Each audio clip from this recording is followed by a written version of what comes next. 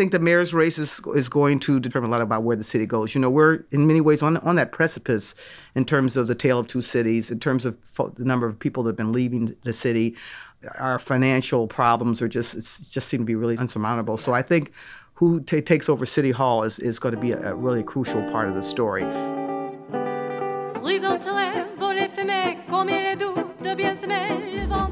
Hello, and welcome to the 17th episode of The Broadcast, a Chicago podcast dedicated to showcasing women who are making an impact on Chicago and their communities. If this is your first time listening to The Broadcast, welcome. We're glad you found us. And for those joining us again, welcome back, and thank you so much for listening as always. All of this is possible because of you and our amazing sponsors and partners, We Will and Evolve Her, and our podcast home here, 1871, which is Chicago's premier hub for entrepreneurs, innovation, and technology. I'm Becky Carroll, President and CEO of C Strategies, and I'm also your host. As 2018 comes to a close, finally, I thought we should end the year by hosting a one-on-one with one of the few people who can sum it all up and make some predictions for 2019, which is Sun-Times columnist, ABC political observer, and longtime Chicago political observer extraordinaire, Laura Washington. Welcome to the show. That's a mouthful, Becky. Thank you. Hey, I got too many jobs. You got it going on. That's all good. Hey, women, we multitask and chew gum and pop bubbles, everything at the same time. So again, thank you to this more special episode of The Broadcast. You're our first solo guest, and I just thought it would be a really engaging conversation to get you on and talk about a lot of the issues that you're covering, of course, day to day throughout the year. Thanks. I'm honored. Yay. Well, thank you. So let's start with November. It seems like so much longer than a month ago that Democrats elected a new governor and gave supermajorities to the Democrats here in the Illinois House and Senate. And usually Dems in Illinois have a relatively low midterm voter turnout, but not this time around.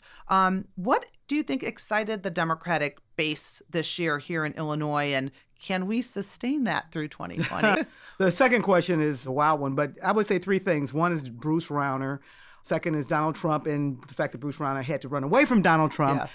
And third is women. Women are energizing not just here in Illinois, but all around the country in terms of getting engaged in politics, running for office, getting folks out to vote. And I think that that's going to continue. So, and that's all good, especially for women candidates. Yeah, I cannot agree more. I mean, the women vote and the youth vote, it was the first time, I think, since the youth vote outpaced the baby boomers here at the voting booth, which is really impressive. And that I'd like to see whether or not that gets sustained. Yeah, because I think this is really the first time that's happened for you. Every time around, every election cycle, they say young people are going to get out there, and there's a lot of energy and time put into it. Yeah. This time they did it. They really did. So I think campaigns are going to have to think twice this time about blowing them off. Yeah. And because they target usually the older generation of folks who vote because they are consistently coming out, and maybe not this time. So I'm sure you saw this the other day, but it broke that Bruce Rauner actively tried to replace himself on the ballot for Illinois governor. That surely would have been one of the biggest political stories in Illinois this past year. But,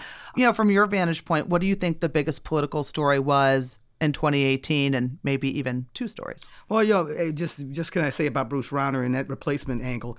As a reporter, I'm killing myself that I didn't get that one. And I can't believe that story stayed under wraps until, and then Rauner was the one that, because he talked to, it sounds like, maybe a half dozen people. A lot of folks knew he was doing it. A lot of folks had been asked, and yet kept it didn't in the vault. I guess they were just too embarrassed to talk about it, the GOP. That would be pretty embarrassing to talk about it, because you're exposing your party and yourself, right. But anyway, in terms of the big stories, obviously for me, Rahm Emanuel deciding not to run for a third term. What a bombshell. It was huge. No one saw that coming, although in retrospect, when you look back, it makes a lot of sense, especially for him.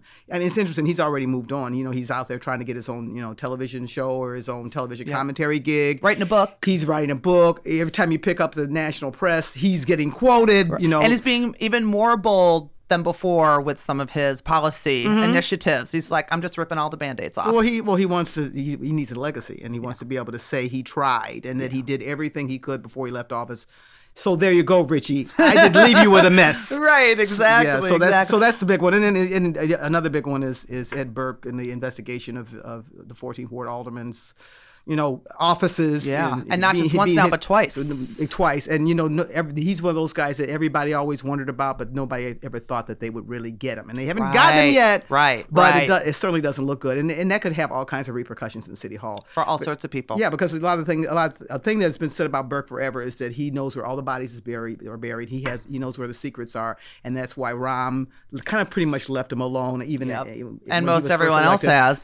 So if Burke does get indicted, if he does get into some federal trouble, does that mean he's going to take some folks with him? Oh, now that will be that might be the story of 2019, right? That was on my list. So we'll come back in a year and see how that all went down. I was just at Rich Miller's annual City Club speech this week, and I'll say the crowd was much lighter, and I'd say happier this year. He raised even more money this year than ever. So I think folks are feeling a little, jump in their step. I assume that has maybe a lot to do with the changing of the guard in the governor's mansion. From where you see things, what do you think this new Pritzker administration is going to have to prioritize? There's lots of talk about different, various issues. And also, can he actually get a progressive income tax passed and legalize marijuana? I mean, it's been a big promise, but it's still a big hill to climb. Yeah, I think the progressive income tax is going to be really tough because that's really going to require, as I understand, that probably is going to require the voice of the voters. There's going to have to be some kind of referendum, and there was one this was recently done. I think it was in Colorado that failed, and it sounds good on paper, but it can be very complicated. I think, and the other problem is, I don't know if it's a problem, but JB has not been very clear or specific, and he got hit pretty hard on that during the campaign for what that progressive income tax would look like, what the levels would be. So there's still a lot of big questions out there about that. Marijuana, everybody's for it, but people have been talking about the legalization of marijuana for years, and even if they can get that through, it's going to be a while before we're going to realize any income, any revenues from that. Right. Even with super majorities, it sounds good, but these folks are coming from a lot of districts that have been red. So they're going to still be cautious about how far they're going to put themselves out there, right? Right. And even though the Republicans are going to be in the minority in the House and in the Senate, they're going to want to still be able to exert their muscle and be able to respond to their bases, especially when you got a Trump election, a re-election campaign coming up. So they're going to be very wary of getting too far out on the left. Yeah, because, if they don't kind of stake their ground and I think have a good strategy, they can stand to lose a heck of a lot more in 2 years. That's very true. So, stepping ahead to 2019, we have this open seat mayor's race coming up here in Chicago. What are you hearing from voters as you talk to them and engage them day to day? I mean, what do they want to see in a new mayor, and what are some of the issues you think they care the most about? Well, I think the main thing I'm hearing now is a lot of confusion and a lot of frustration because we've got 21 as we speak. Right. It's going to change, but we've got 21 people that want to get on the ballot. And that's just too confusing, and it's just too much for people to really take in. I think that number will it'll go down at least half by the time we get serious. A lot. That's still too many. So there's that, but there's also, I think that the issues that I'm hearing the candidates talking about are what the voters want to hear about: violence and crime in the city, education, the schools, and how we're going to keep those strong, and the pension crisis, the financial crisis. Where is the money going to come from? That's what people are really buzzing about. Yeah, I really think voters are much more astute now. Like there was a time when they really didn't understand the bigger like pensions and our budget deficits and whatnot. And now they know. So they are, I think, more and more demanding to hear an actual plan for how they're going to try to address that, which is refreshing, I think. Right. So, but you mentioned there's so many. Let's say they do get cut in half, but can there really be a true front runner with so many people in the race? I mean, for this part of the race, is it just a name ID game until you have two folks in the runoff? And any predictions on that? Well, I think it's going to narrow, and I think that the two folks that will end up in the runoff are going to be big name ID people. I don't see any dark horses or any surprises coming up. But I don't think there's any one particular front runner among that group. I would say there's maybe 6-7 folks that have the name recognition, that have the experience, and I think that this election, both in this round and the second round, is going to turn on experience. I think, given where the city is, Rahm didn't fix all the problems. We've got a lot of challenges. voters are going to be looking for somebody who's a manager, someone who has the skills, who has experience, who has run some kind of a major government agency. And if you look at the 21, you only got maybe about 6 or 7 folks like that. Literally, right? Yeah. And I like to think, and I've written about this, that the 2 front runners. The 2 likely folks that get in the runoff are going to be women. Yes. I just back to what we were talking about before. We've Which got is a very lot of exciting. really strong women and women running. of color, which is even more exciting. We're ready. Chicago's ready. I always say it's about time. It is about time. It was the 1980s for the last time we elected a woman, and that was Jane Byrne. And I know. And we love ourselves some Jane Byrne, but it is time for another woman to occupy that office. Mm-hmm. So, what do you think are some of the greatest weaknesses among these front runners? I think some of them share, like, all of them have a Burke connection, all of them have some Madigan connection. I mean, the things that come to mind. Mm-hmm. But how do you kind of handicap that right now? I think everybody's got there's controversies and scandals in their background, but I think that it's the race is going to be so fractured. Everybody's going to be sharing everybody else's demographics and bases, and so no one's going to come out with a strong, reliable source of votes. I mean, the African-American candidates are going to have to split. Latino candidates are going to have to split. The big business types like the Dalys and the Paul Vallaces are going to have to split.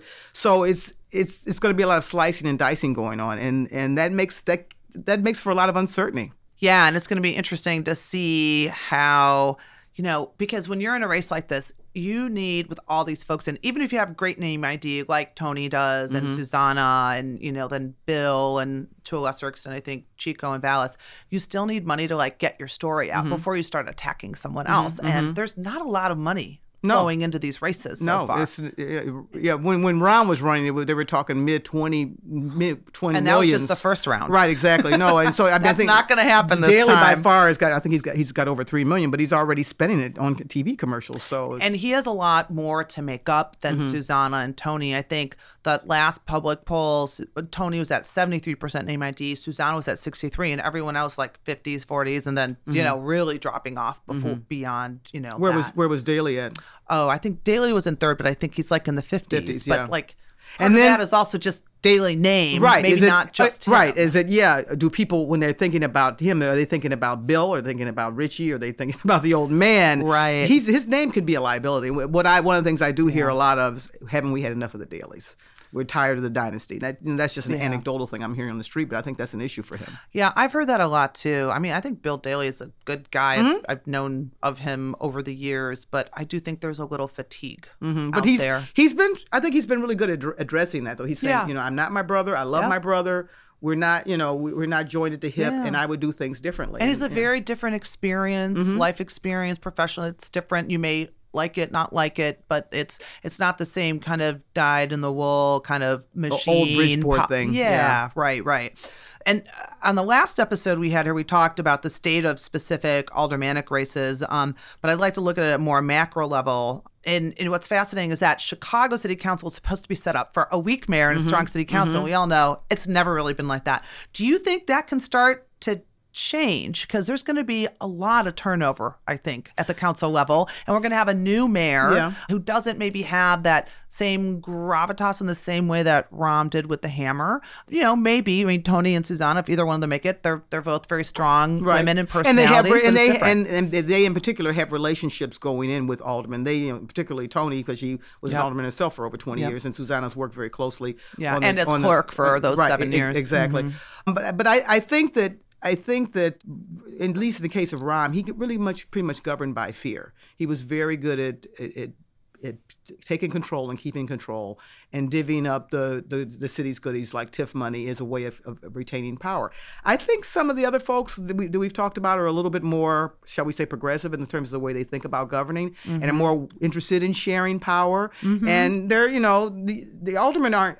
They don't want to be weak. Right. They want to be able to exert some power. But there's actually fewer people running this time around. There's fewer folks running for alderman. Yeah, which is surprising. Almost half than there was last time. Even though there's all this, even though we have the open seat at the top, even though it's supposed to be a time where we're leaning more progressive. So I'm not quite so sure how many more how much more progressive the city council is going to get. I think maybe it'll get a little bit more independent, but politically, not necessarily. Because Chicagoans, for the most part, they're more pragmatic. They're not They're not ideological, right? And it's fascinating to see how some of the city council have kind of used that position, going from like making sure the garbage is picked up and the graffiti is removed and the pot. It's more of a platform for ideology, which might work in some wards because that's what the voters want, but.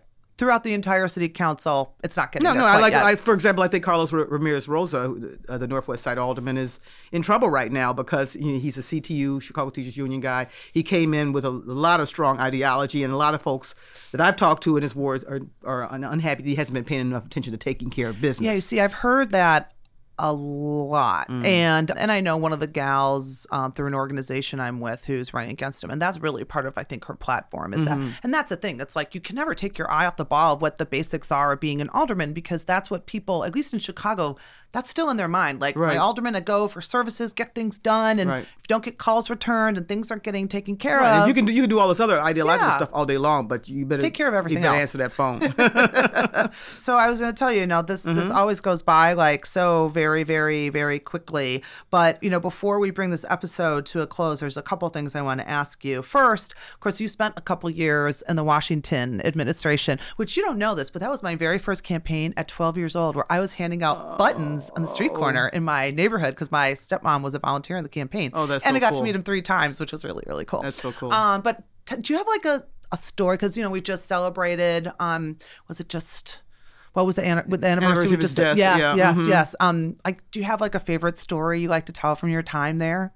With him, I think the thing that I loved most about him was his energy and his zest for life. But it was also the thing that I think that was in many ways his downfall. I remember in the second campaign in 1987 when he was running for re-election, and he was doing, I was working in the mayor's press office, and so I was managing all of his stops and briefings and stuff.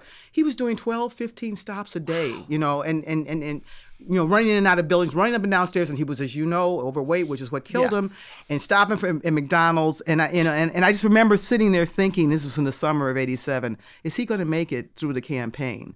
Right, because he was really running himself into the ground. He running but it was because he was so committed to being out there, and he wasn't sitting behind a desk. He was out on the street, and so I was really mad at him when he died, because it's like, come on, Harold.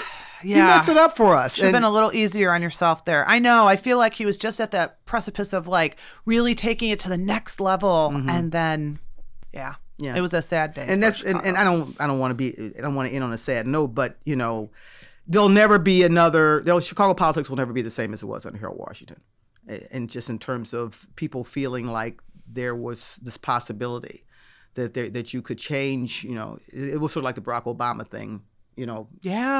Where you could really make a difference. Yeah. Well, let's hope that whoever this next mayor is can at least begin to walk in those shoes a little bit, because I really always feel like Chicago needs a mayor now that like cares, where they feel like, and I'm not saying Rahm wasn't, but Rahm kind of had to be like the tough parent, make a lot of difficult decisions. And he was a corporate downtown guy. That's how he operated. That was how he was successful. And I don't think he knew any other way to be.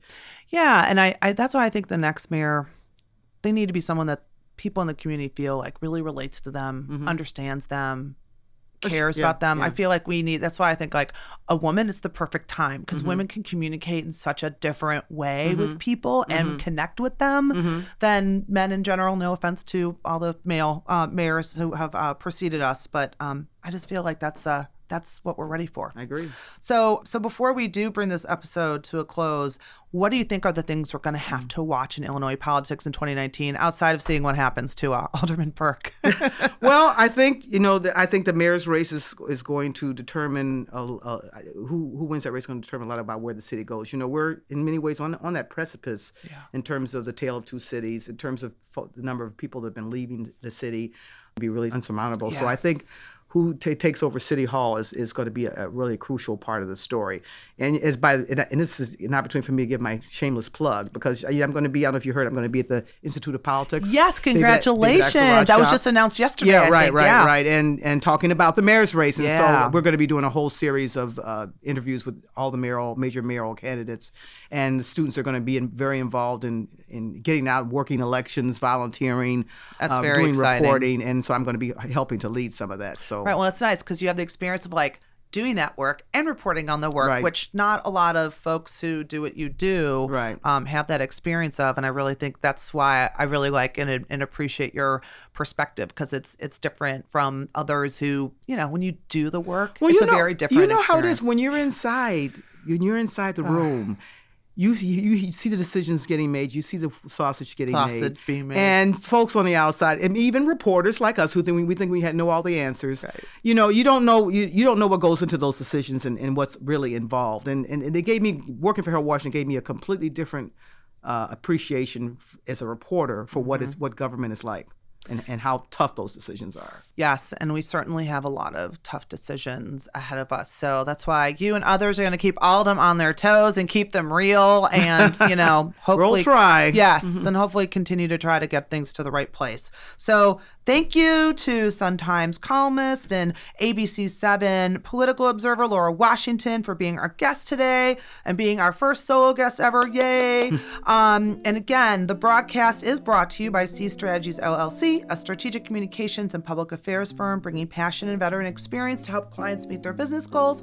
Our sponsors are We Will, which empowers women and children to get involved in the legislative process by affording them opportunities to have a voice be heard. And, of course, Evolve Her, Chicago's first creative co-working space for women. Thank you to our podcast home, 1871. And the broadcast is produced and edited by Tweed Thornton. Thank you, Tweed. Additional editing provided by Nicholas Fedora. Music by Christy Bennett's Fumi Gypsy Project. And to learn more about C Strategies and the broadcast, you can find us on Facebook and Twitter at C Strategies LLC and cstrategiesllc.com. Thanks for listening and have a great rest of your 2018. So come, let the waltz play.